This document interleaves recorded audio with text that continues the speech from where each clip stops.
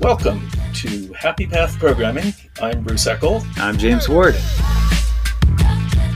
So today we're going to talk about, domain-specific languages, but in particular you wanted to talk about declarative languages. Declarative languages. And can you, we should make sure everyone's on the same page, including me, because if you asked me what the definition of a declarative language was, I couldn't say for sure. So what would you...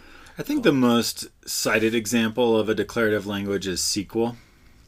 And it's a language where you don't have programming logic. You can only create statements. Is that right? That makes me think of things. That makes me think of there was a language.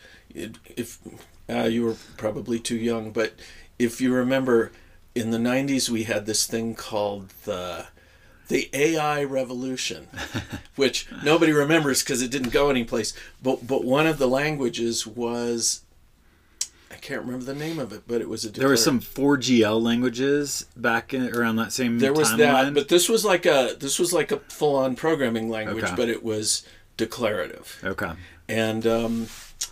And it was very strange to try and understand and program. And my friend Gary Ensminger was super into this language. Yeah. And he could use it apparently, but he couldn't explain it to me in the way that I could start using it. So I think one of the common traits of a declarative language is that it is parsed and then that directs something else to apply the actual logic, like what actually happens. Mm-hmm. And this allows you to, like in the case of SQL, it's really easy just to take a text string and then parse it. Something then parses it and turns it into the actual logic that then gets applied. So it's easy to pass around. It's easy to copy and paste. You don't have to have a project, it just is a text file, just is a block of text. And so there's this draw towards, I think, declarative languages for query languages, for, I think regex in some ways might be considered a declarative language. There's configuration is a big one where we've seen... By the way, that was short for regular expressions. Thank you. In case you missed it. Yeah. Okay. So configuration is a big one. So for Kubernetes, we use YAML as the declarative language to tell Kubernetes what to do. The XML was really one of the first places where declarative languages started gaining a lot of popularity. And then, of course, we took those declarative languages and started bolting on programming logic into them. So some listeners may remember there was Ant was a XML-based build configuration language.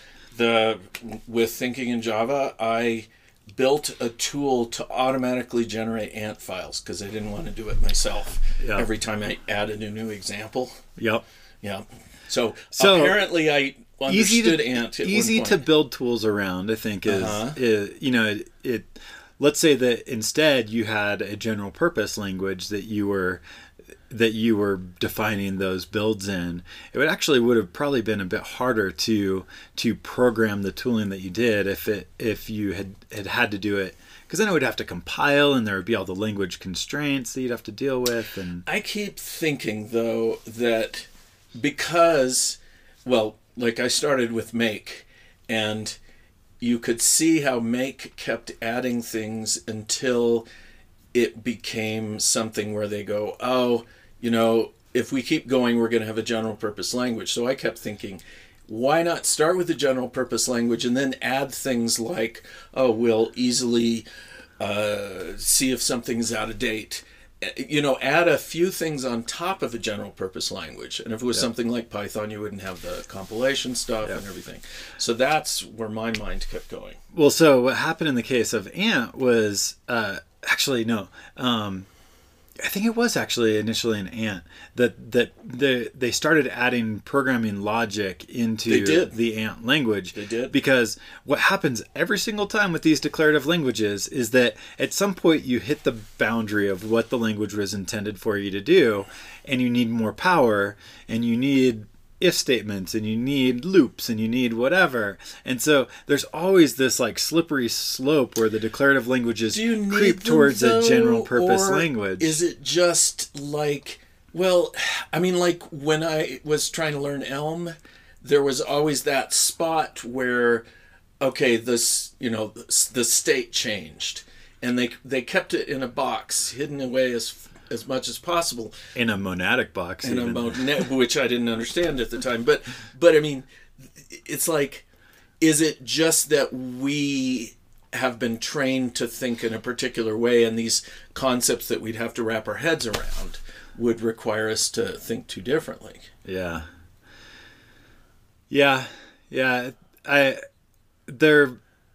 The point of a declarative language, I think, is to constrain what you can do intentionally. But there's always going to be someone who wants to go further than that constraint. They learn for whatever it's reason. A useful tool. Now they want to do this other thing built on top of their existing learning. It makes sense, you know. And so I've built a declarative language for a workflow system, and experienced this whole like creep firsthand. So I kept evolving this language because of the needs that my workflow system had, and so I kept having to creep the language further. And I realized that at the point I was implementing my own like Boolean comparison logic in my own language, that I had made the same mistake that everyone else has with declarative languages. Went off the cliff. Yeah. Exactly. And I want to come back to your point of, shouldn't we instead be starting with general purpose languages and creating DSLs from those, so that when you need the escape hatch, it's there for you, versus... So I think that's one compelling reason to start with a general purpose language and go the other way. Another one is tooling. So what's fascinating, and I had a tweet around this a couple weeks ago where I said, superior tooling is often cited as a primary reason for declarative languages. I'm sure you've heard this before, like, we'll be able to build such great tools around this declarative language. And so my tweet continues. And yet, somehow, I've never experienced superior tooling for a declarative language. Most often, the tooling is abysmal. So I don't know if you've experienced this firsthand, but so many times, like, people are, the declarative language is sold, like, oh, we're going to be able to have such great tooling around this thing, but the tooling never comes. Yeah, it reminds me of when there was going to be UML to code, and I remember a guy at a conference saying, yeah, and right now we're like 95% there.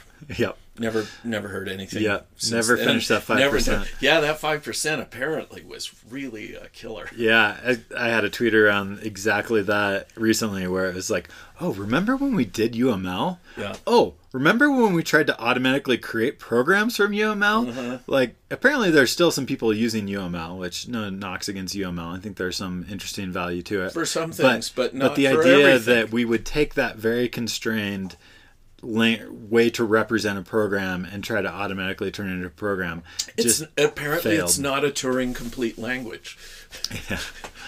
Yeah, and so I think there's the tooling side of it where it's like a lot of the general purpose languages, at least the popular ones, have great tooling. So why would you not want to take advantage of that? Leverage that. Yeah. Well, so what I think you're talking about is, because there's this categories of DSLs. What you're talking about is an internal DSL, which is something that fits within the language. You still have the rest of the language around it, but here's this part that you've created, and Kotlin is set up to do this nicely. So you can say, I'm doing this, and then you can just declare these things inside of it, and somebody who's not, at least not a professional programmer, can look at that and go, oh, well, if you give me a list of things, I can put them in. I've got some examples in Atomic Kotlin of like building sandwiches using like a little internal DSL. Yep. And it's like, then you have all the tooling. Automatically, you don't have to invent it or anything. That's right. I think what you're maybe complaining about is the idea of an external DSL where you're inventing a whole language that is not supported by tools. Yeah, not supported by tools, doesn't have the capabilities that you can reach for when you need them in the general purpose language. So I experience this all the time with declarative query languages. There are so many times where I'm like, oh, if I just had flat map, or if I just had like some collections operation, then it would... Well, you're a functional language bigot, so I know. It's so hard living as a functional bigot and trying to use people's declarative languages. Once you start learning these things, you want them. So yeah, maybe we should just not teach that stuff so that people don't feel the lack. Yeah. Yeah, so Brian Getz had a great tweet in response to a great tweet by Paul Chisano. Paul said, bold idea. When you want to get computers to do something, use a programming language, not a YAML file. And I'm just like, God, so right. Okay, but then Brian Getz responded with usual Brian Getz brilliance. He said, every declarative language eventually becomes a terrible programming language, just without the aid of actual language design. We learned this with XML 20 years ago. It astounds me that people seem to think the lesson of that age was that we used the wrong shaped brackets. Oh, angle brackets. So at least in XML, there was an idea of schema for your declarative language. You a lot of people chose not to use that with just literal XML or whatever it was called. But there was a lot of places where you had an actual schema for the declarative language, and that was a whole lot better than where we're at today with YAML files, where there is no schema to validate against. And then that makes the tooling harder to you don't have the tooling like autocomplete that you did in XML, and so but man, was that ugly and difficult to read. When I first said, hey, I have some uncertainties about this XML thing, like whether it's really the right way to go, man, I got so piled on, and of course it's pointless, but now much later it's like everybody goes, yeah, that didn't work out. But yeah, it's tough to be the first one to go, hey, the emperor, it may be scantily clad. Right. Well, then a lot of that kind of configuration declarative DSL stuff moved to JSON. But then because JSON didn't have code comments, so JSON was easier on the eyes. Sure.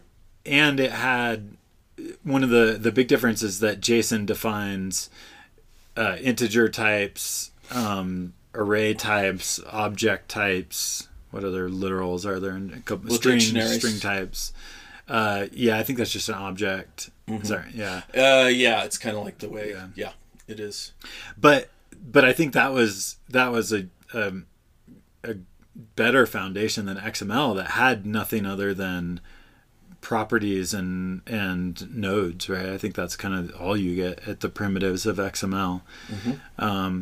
But now, because of the lack of comments supported in JSON, YAML became the replacement for that. And now TOML is the new one that is simpler than YAML, not as nested, doesn't use white space, significant white space. And so, but I think it also has some additional capabilities, right? TOML does, or yeah. I thought TOML did, or there was something. It solved a problem because otherwise people would have continued to. Oh, and does it have comments? Oh, I guess they both have comments. For sure. Yeah. That's funny. Why couldn't they have comments in JSON?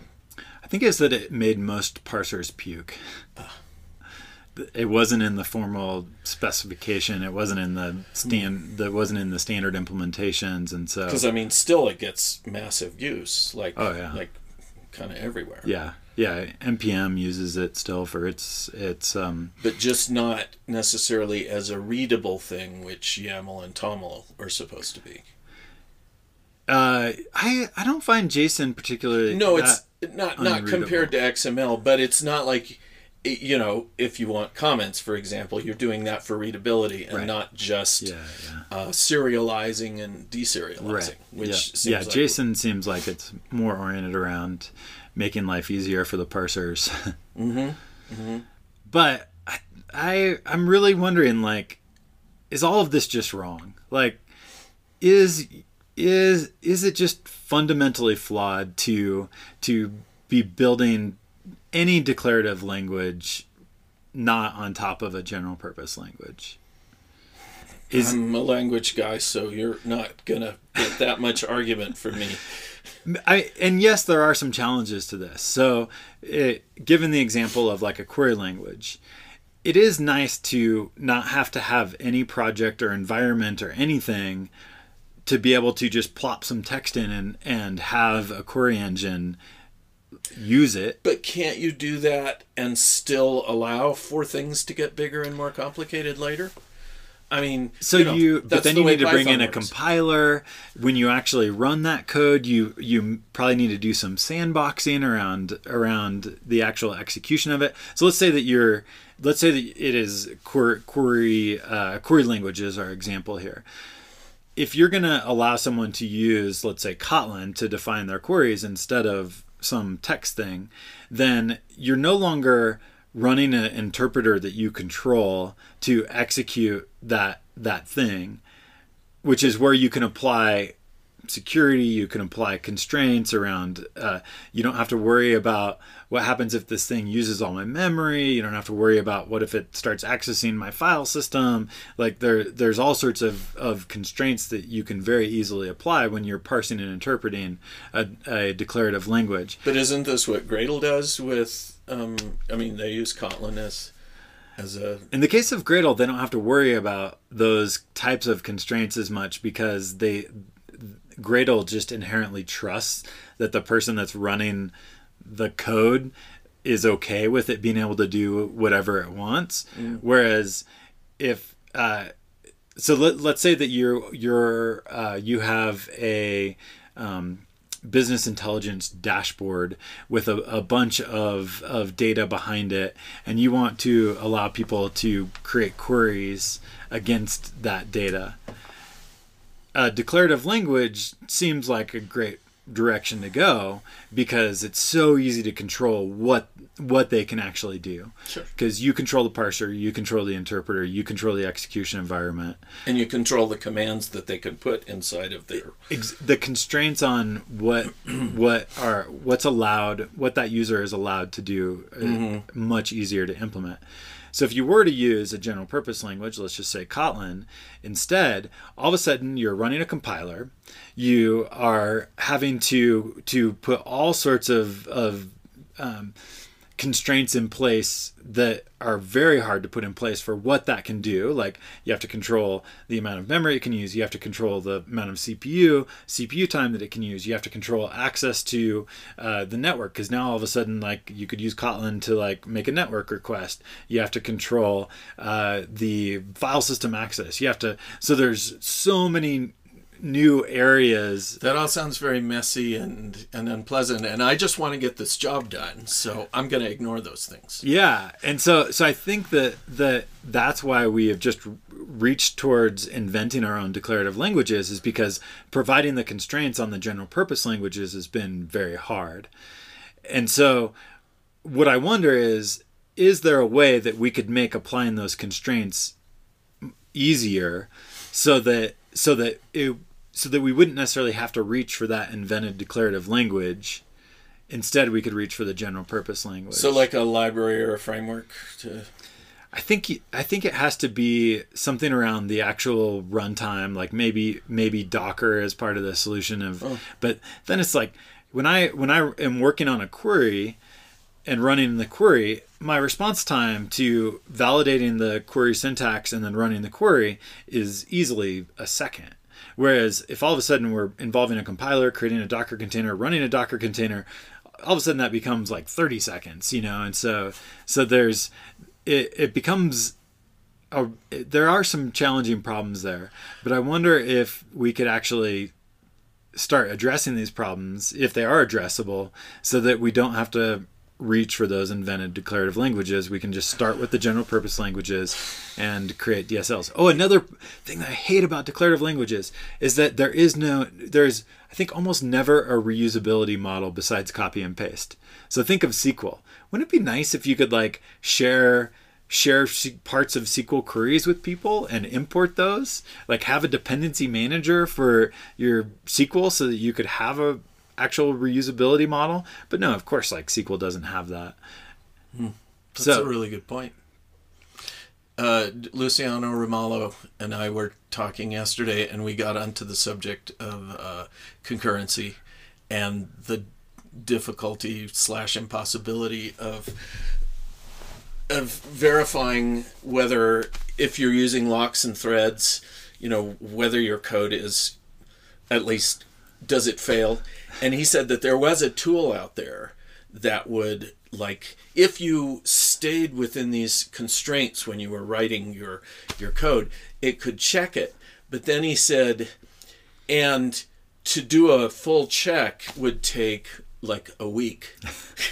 So you think about where this is where we need quantum computing, yeah, so well, that it can if you validate all possible states, all possible ways. So that seems like the wrong way to go. Yeah. Well, I wonder though if this isn't an issue because we haven't hit like a critical mass of people using DSLs, creating and using DSLs, and that's why we don't have more of these kinds of things. Or, I mean, when you're creating a DSL, it seems like you're kind of hyper-focused on solving a particular problem. Yeah. And there are these other issues, but we're trying to create a product for the end, and we're trying to make it easy for the end. Your whole mindset, I think, is away from the big problem.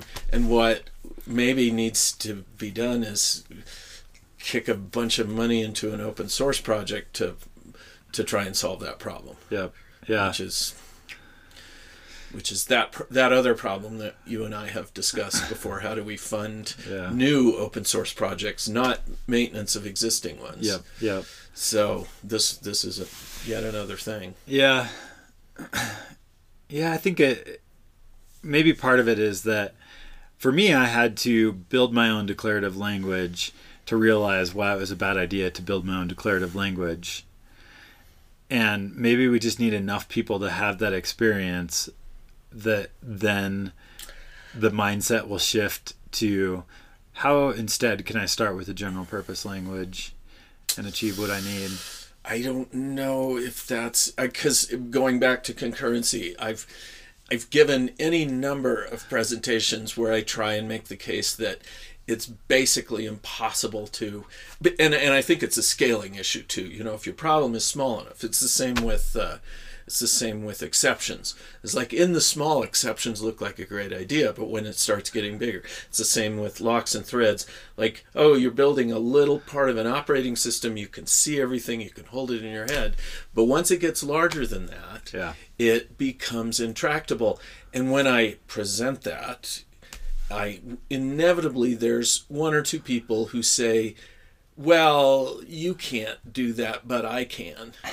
And it's like, I think you will run into the same problem. I think and it's like, how do you do it?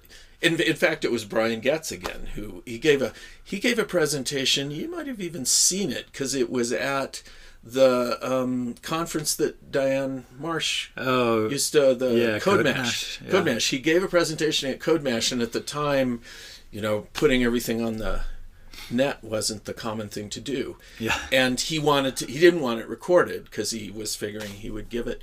And I was like, I'm watching this, I'm going, you have basically proved that, what my assertion, and unfortunately, like, I saw it and I grasped it at the moment, but it's really hard to redo it. But anyway, it's that kind of presentation that we need to convince people that,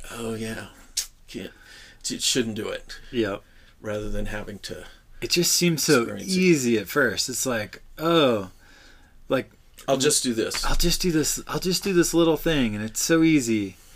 And so I think it's easy to have the blinders and only see like, oh, I just need to solve this one little problem.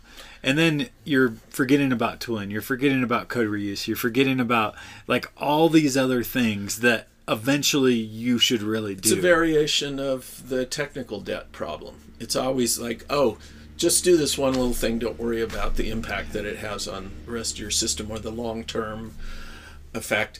And the problem is that there are problems where that's probably the right approach to take. You know, you just want to solve this one problem. And if you continue using the code, you'd better start thinking about your technical debt. But initially, it's like, no, I just want to do this one thing. Yeah. We shouldn't necessarily throw out that kind of thinking because it you know, when that scales up, it starts to produce bad code. You know, if it's a small problem and it remains a small problem, and it's like, well. But do the problems ever really remain small?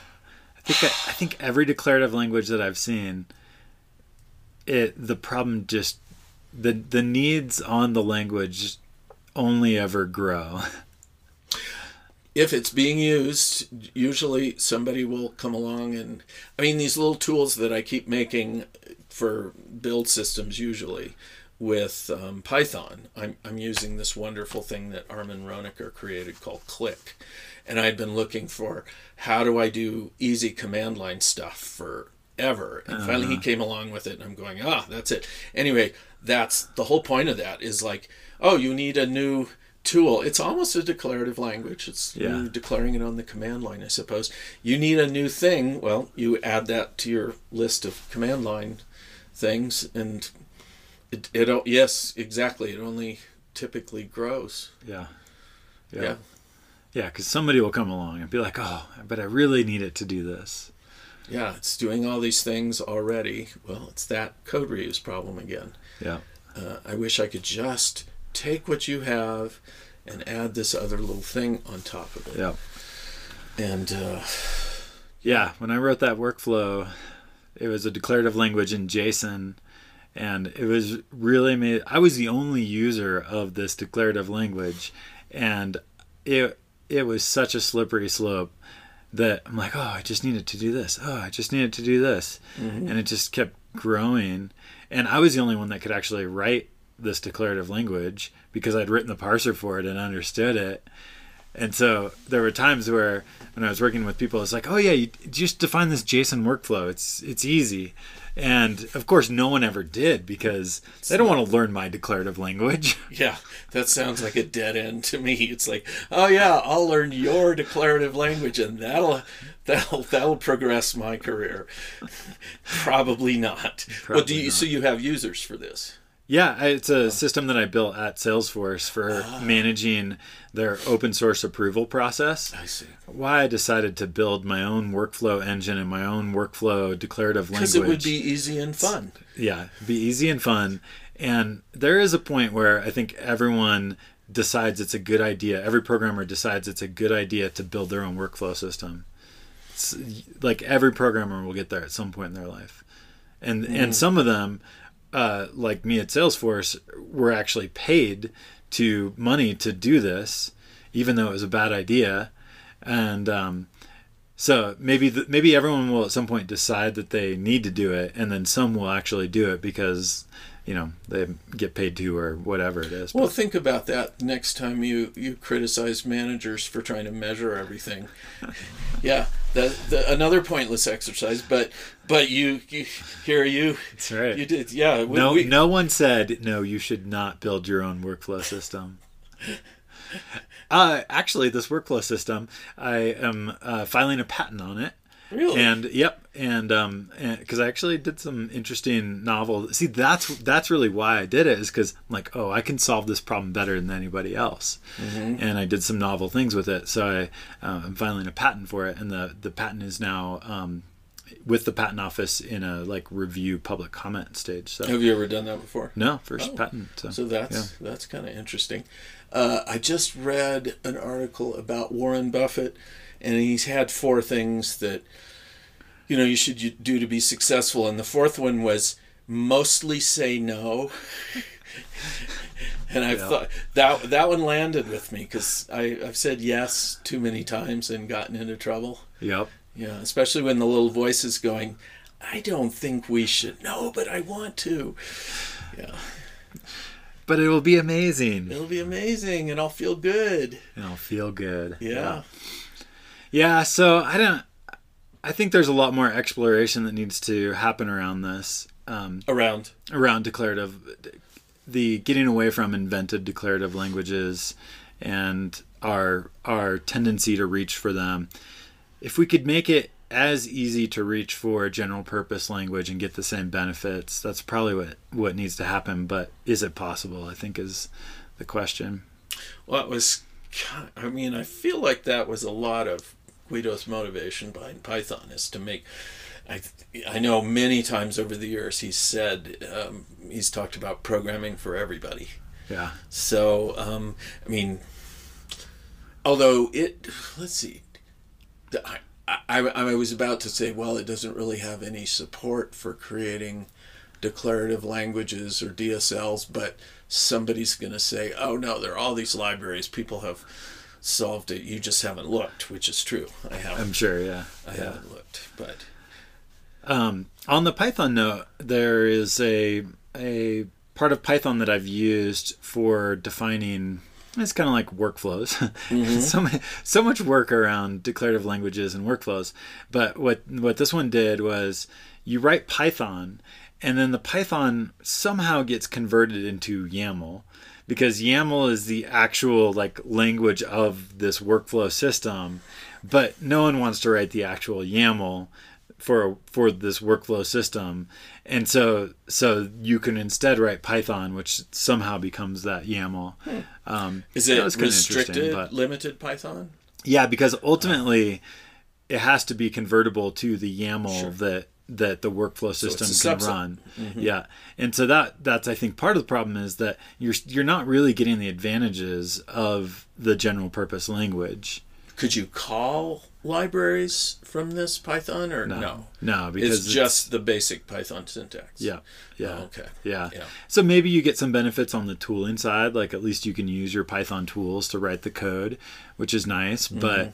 But yeah, because it ultimately has to compile down to the YAML that the workflow engine uses. Mm. Whereas, gosh, why can't the workflow engine just run Python or something? Maybe that's. Mm-hmm.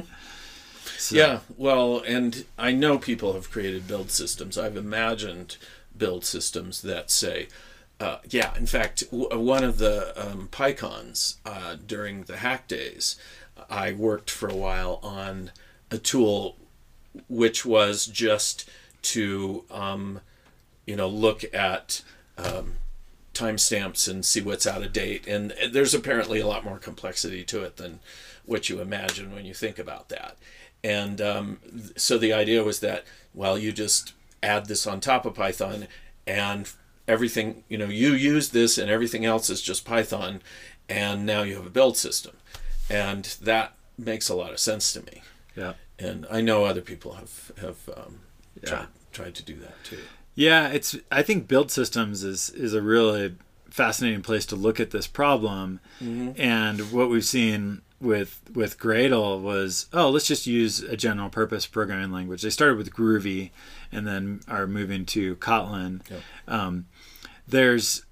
I don't think that Gradle quite figured out the programming model, the right programming model. I think because they were a bit hamstrung by the legacy of the Groovy language and how the Gradle build does stuff. But I certainly like in Gradle being able to use a real programming language and have that escape hatch, and yet it looks declarative usually. Yeah, and they're actually using the tools that Kotlin put in to create internal declarative DSLs. I think that the complexity of the German language is what caused Gradle to be the way it is, because I think it's the same thing as, somebody who can spew off Unix command lines. Their brains are wired differently. And I think with German, it's, it's got this complexity where you get used to dealing with that. And so I think the Gradle became as... Because Hans is just a brilliant German, he doesn't Gradle know is difficult for the normal the human rest of like us, me. basically, and we know Hans, so Yeah. Hi Hans. Hi, Hans. Yeah, I mean this is my hypothesis. It could be totally wrong, but I feel like there's some truth Yeah. in it. So with Gradle in particular, the thing that always throws me off is it's really hard to understand the life cycle of how and when mutations get applied, and when parts of the declarative stuff are actually kind of used or applied. And I think that that's one of the challenges with how we've done DSLs in general purpose languages, is that the life cycle gets hidden, and then it becomes really hard to debug. And there's also some built-in biases, things like like assuming that you're using Java and that you're using the weird Java hierarchy and the directory structures, which always drives me crazy. I mean, those artifacts, I don't want to, it's so, yeah. I mean, as long as you never look at them, it's fine. But as soon as you have to start, you're going down through all of these empty directories, which has a single subdirectory in it. And I get they were thinking that they were doing something else, but it's just it makes me nuts. There was some fascinating Twitter discussion about exactly this topic recently. And with, of course, people on both sides. And my tweet about it was that directory structure bike shedding is the best kind of bike shedding. Just like more, give me more. We could just talk for hours about directory structure. So we should, because not everybody understands the term bike shedding. So the idea is that when you got a whole bunch of people and you're working on a problem. When a problem is difficult, nobody contributes. When a problem is obvious, for example, what color should we paint the bike shed? Everybody has an opinion. And a very adamant, very, very strong opinion. It absolutely must be blue. It must be blue. No, red is my favorite color, therefore... But think about the sky. The sky, yeah. The sky is blue, but then so the bike shed should be blue. Then I won't be able to tell the difference between the bike shed and the sky, and I'll run into it. Or if it's red, I'll see it. If Chewbacca was a Wookiee, you must have quit. Do you remember that one? I do not know what you're talking about. I think is that a Simpsons quote? But anyways, it just is nonsense logic, which is most bike shedding is. Well, and it comes down to, this is what I like, and so I'll try and make up a logical argument behind That's right. it, which a lot of arguments are that way. Yeah. So who was it that coined the term bike shedding? It was somebody we know. Like, I'm not know personally, but I thought it was famous or something. Famous computer scientist person from. I thought it was a Monty from the Python 50s. Reference. No. Oh, okay. So I think there was. I could be wrong about this, but I think some computer scientist from like the 50s coined it or something. Oh, but okay. Anyways, Yep. Their example for the complexity one was if you spend years developing a plan for how to build a nuclear power plant, no one will have any comment, like just because the complexity of that is off the charts. Whereas, you'll get much more debate around what color should you paint the bike shed. So. Mm-hmm. So directory structure bike shedding, that's always fun. Mm-hmm. Yeah, I mean, which is pointless because that's the way Java decided to do it, and so we're stuck with that. Yeah. But you can change it. There is settings in Gradle and Maven and SBT to change that directory structure. So if you're using Play Framework with SBT, they override the defaults to be /app for your main source directory, which is like, I love it. And personal preference, I will debate you all day long on why /app is better than source main Java, whatever. /app and then /test for your tests, and /conf for your configuration. I think they stole that from Rails or something, but but it's once you use it, you will understand why it's so great.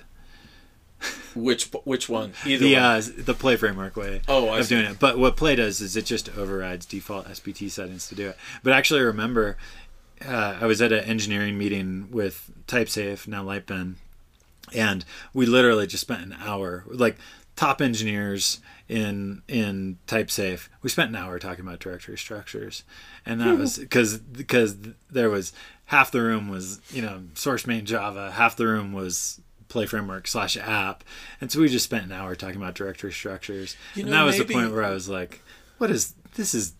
This is so useless." For some things, maybe we should bring back, trial by combat, right? A little what do they call that when you pull your guns?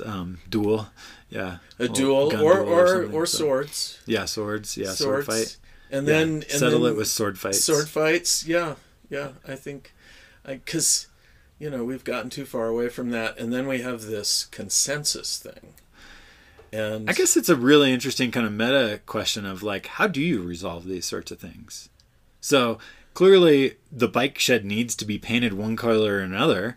How do you decide? You can use consensus, you can use meritocracy, you can use duels, combat.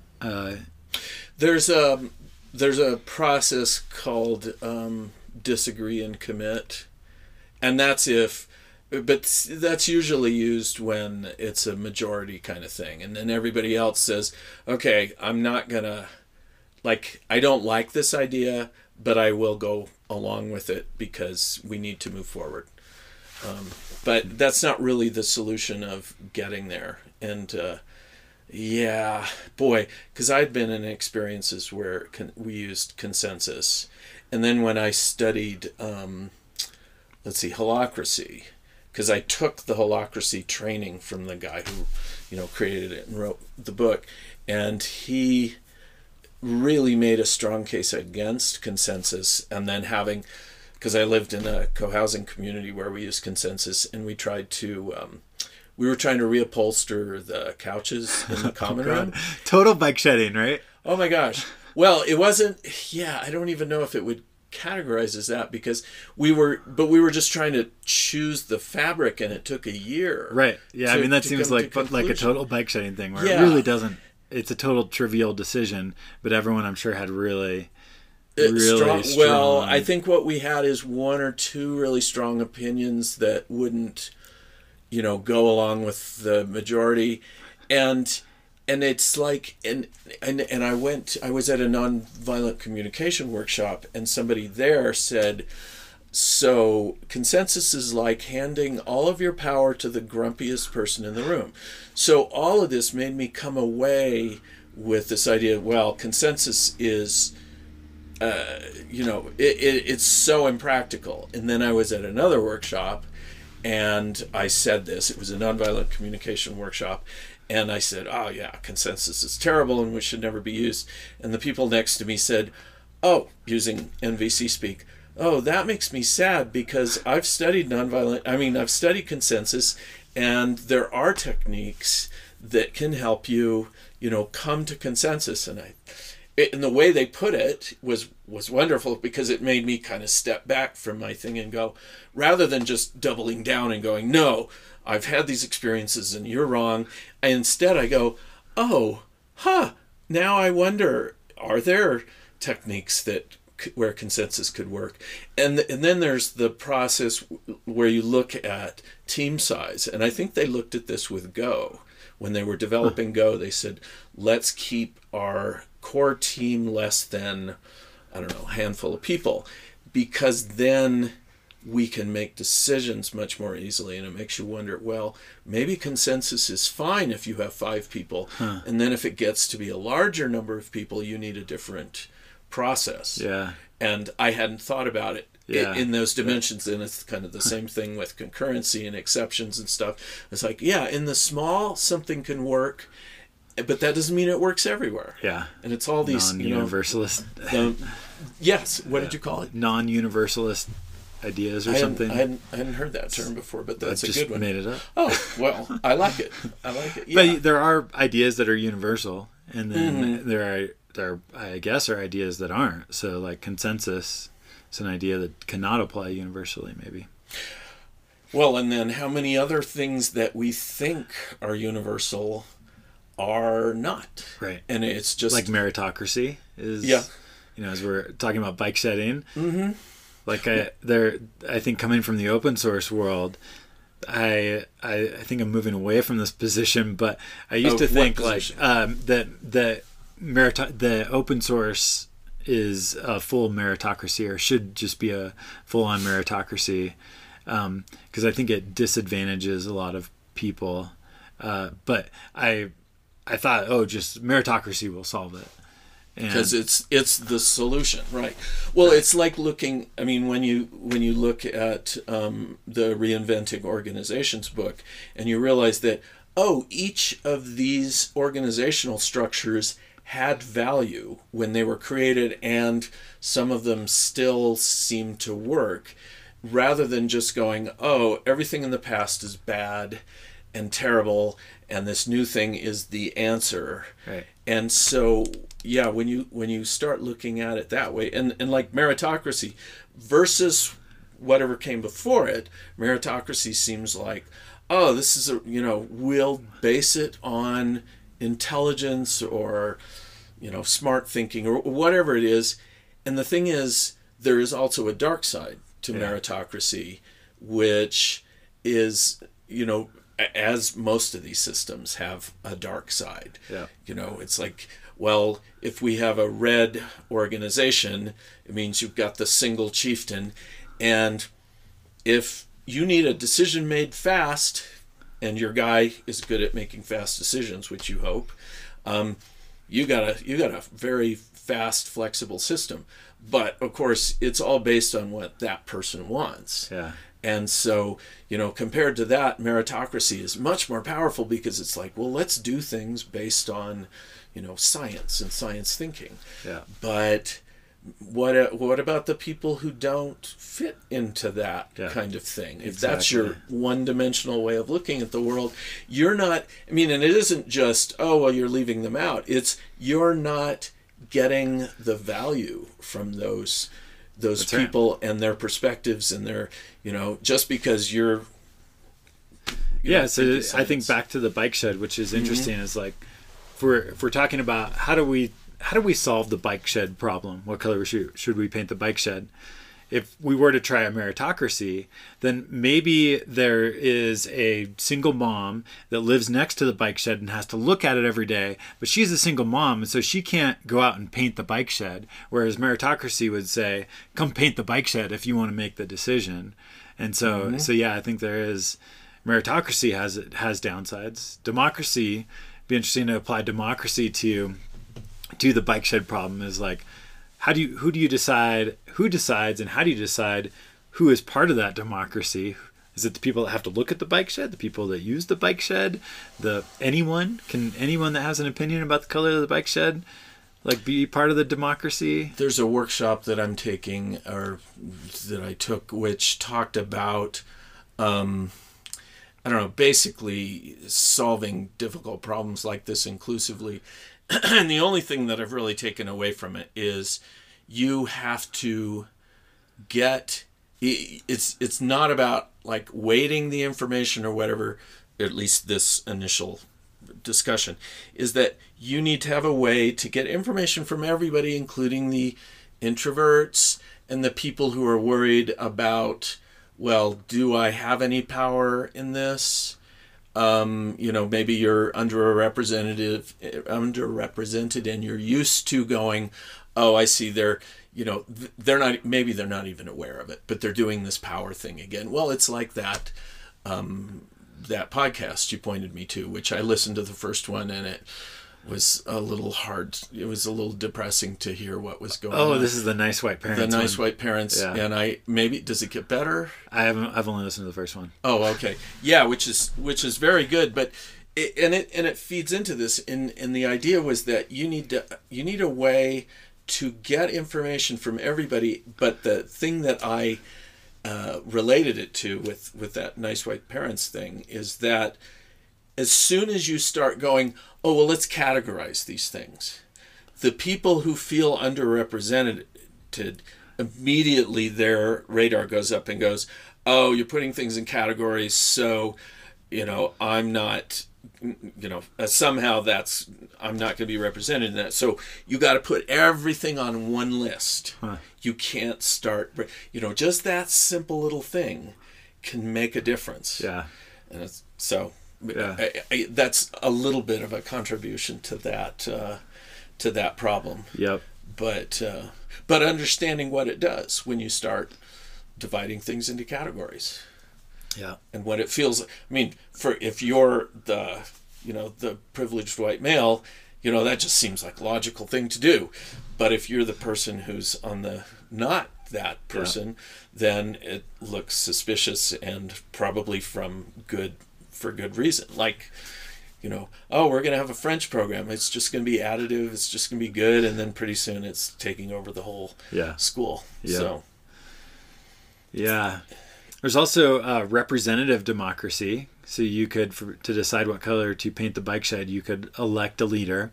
That leader could listen to the constituents and try to figure out how to make a decision.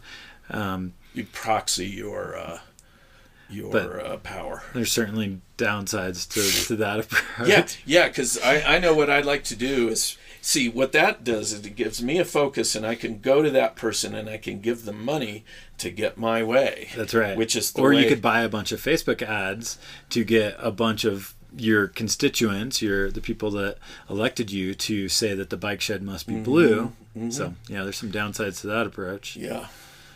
You could share the bike shed, paint half of it blue, half of it red. Well, now that sounds a little more interesting to me, because now the bike shed is looking more interesting to my eyes. Right? But in the case of like your upholstery of the couches, it's like, what if one was blue suede and one was polka dot whatever, right? I could have shared them. I would have been fine with that if we could have made that decision. I just ordered some sinks and faucets for the co-working space, and Daniel, when I told him about it, my friend Daniel, he goes, that was a really fast decision, which I assume the unspoken part was for you.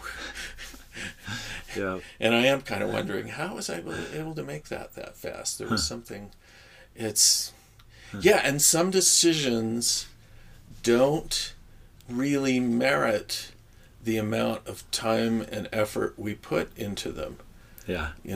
Because like what you were mentioning earlier, this management idea that you can't manage what you can't measure, and so they spend so much time and money focusing on measurements, and there are some things that you can't measure that you still have to manage. Yeah. But once you get that idea that, which is another problematic statement from the management world.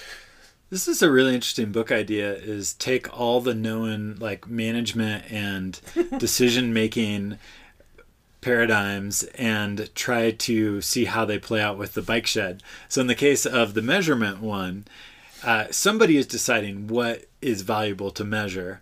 And so maybe it's like they've decided, okay, reflectivity is what matters for what color we paint the bike shed. And so they test all the paints, figure out which one is the least reflective, if that's what they want to optimize for. And so then they make the decision based on that. But then you have a constraint. You have a clear constraint to work with. Well, and you've decided what matters. Mm-hmm. So somewhere someone has decided what to measure and what goal is the most important. Yeah. Yeah, and that certainly makes the problem a lot easier. It does. But if it's just open-ended, it doesn't matter. Just we need to paint the bike shed so that it doesn't decompose. Right.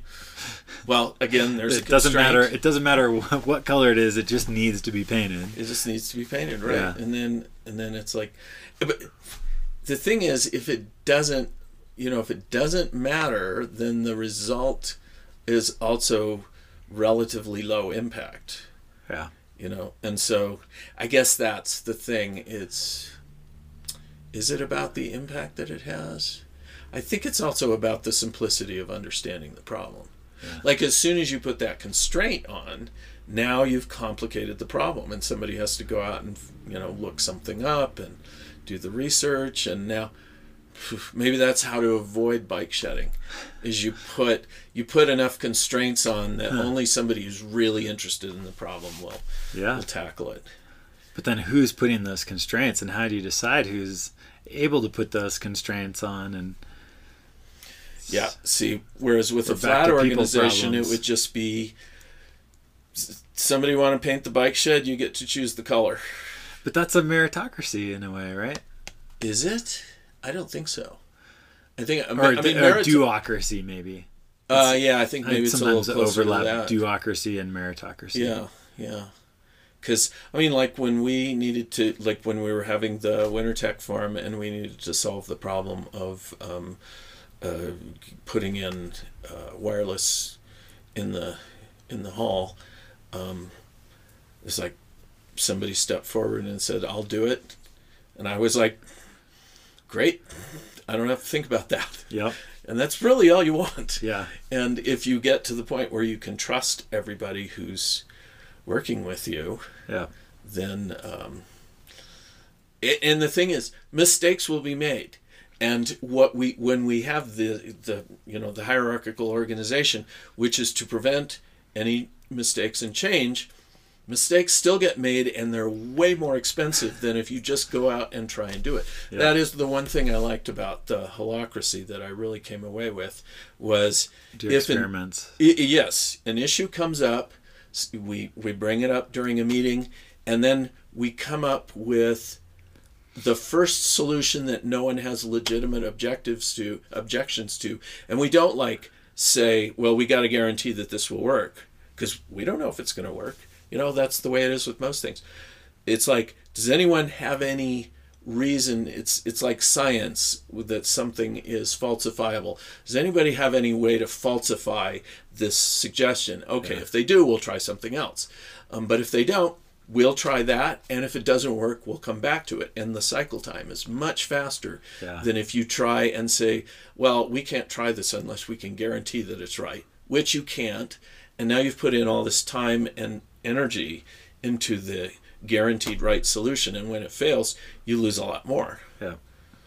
So I wonder if there's a connection with that and the bike shedding problem. Can you use the experimental process to decide how? Who wants to paint the bike shed? Go paint the bike shed. Any problems with the bike shed?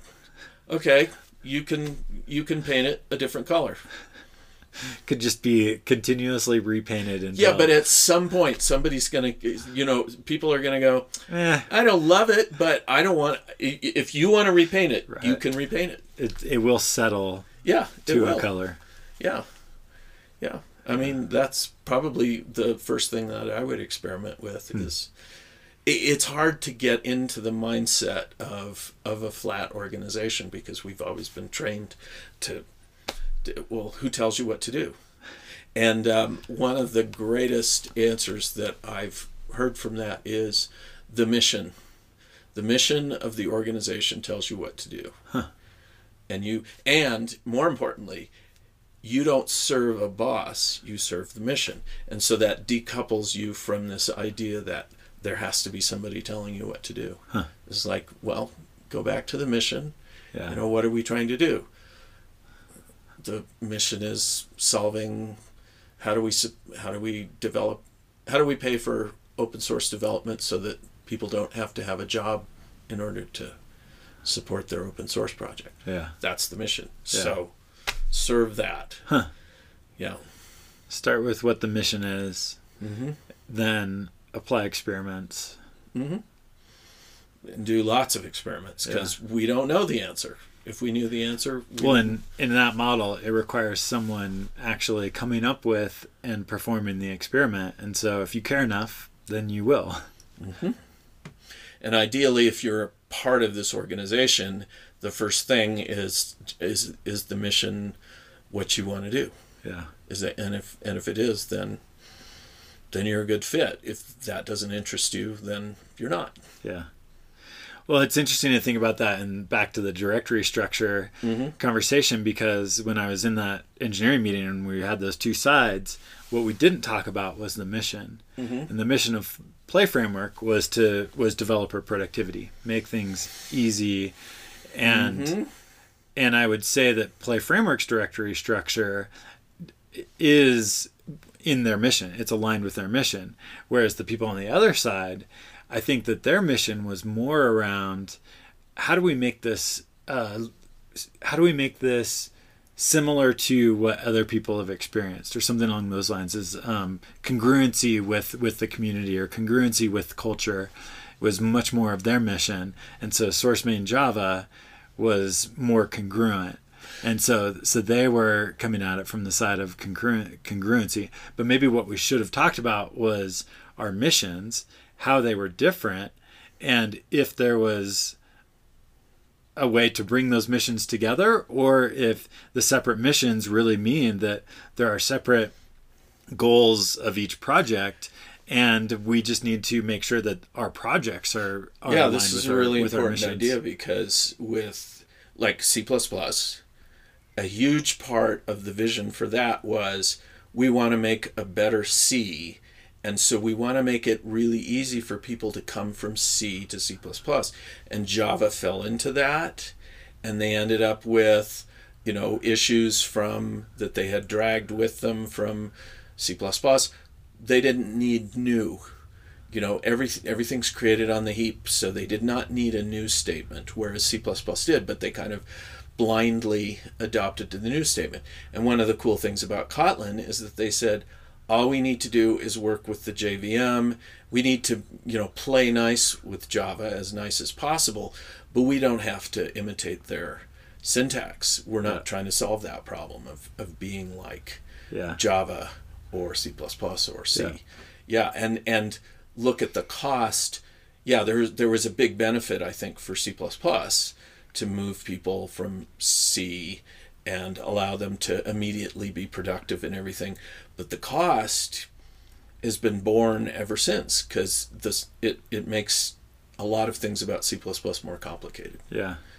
So I wonder if every project, I wish maybe what would be an interesting experiment is for the open source that I work on is to create a mission.md file in the repo that states what my mission is. And then whenever there's a bike shedding type of debate that comes up, we can look at the mission and say, how do we look at this decision in light of the defined mission? That's basically how a flat organization is supposed to work, because you don't have bosses telling you what to do. As you go back to that and you go, does this serve our mission? And if it doesn't, that's your choice. Your decision. It informs your decision, and or at least informs the type of experiment, the way that you should conduct an experiment, the type of experiment, and the outcomes that you're aiming for. The directions that you're going, but it's definitely a different way to think about it, notice. Well, I know we've mentioned it on this podcast before, but that's one reason that I think Python is so awesome, is because the Zen of Python seems like the foundational mission statement that people come back to and say, does this decision fit with that mission? And it's really useful to have those guidelines that Tim Peters came up with.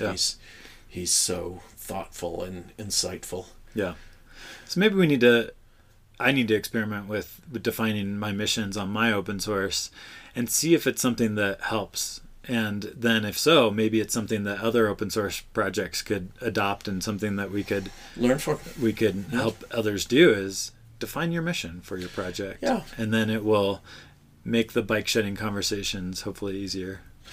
And I think, we did sort of come up with a mission for the podcast, which was to, have conversations and record them, but in particular, not make it a high ceremony process. That's right. No frills. No frills. And it says that right in the description. So that, it sets expectations. Well, and it is in some ways part of our mission, such that if if somebody complains like, oh, you all should really take out the ums and the background noise and the whatever, like, no, that's not aligned with our mission statement. No, well, plus we know what that would do, which would be, it would make it harder and harder to do it, and at some point we would stop. So that's our mission statement came out of our past experience and what we wanted to avoid. The outcome that we wanted. Mm-hmm. So yeah. Mission.md. That's going to be Mission.md. That's going to be my new mission. Nice. I like it. Yeah, I think the reason, so many companies have had mission statements that everybody knows is just, that's not the mission. Your mission is maximize shareholder profits. Yeah, quarterly, yes. And the fact that you say that it's this other thing, it just makes me not believe anything that you say. And it's really too bad, and the mission statement has gotten a very bad reputation because of that. It's like, oh, it's just a lie that we tell employees to make them feel better about maximizing shareholder profits quarterly. Yep. Yeah. So we need to make it meaningful again. Yes. Okay. Make missions meaningful again. Yeah. Maybe. Well, if we can bring this far enough, maybe we could have it as a. Like you always get the option when you're creating a new GitHub repo that you can have a readme.txt and you could say, would you like a mission.md? Mission.md. Yeah. And then maybe it could have some framework, or maybe there could be some, like the licenses, you get to choose from licenses. Maybe you could have some preset boilerplate kind of template mission statements to choose from. Yeah.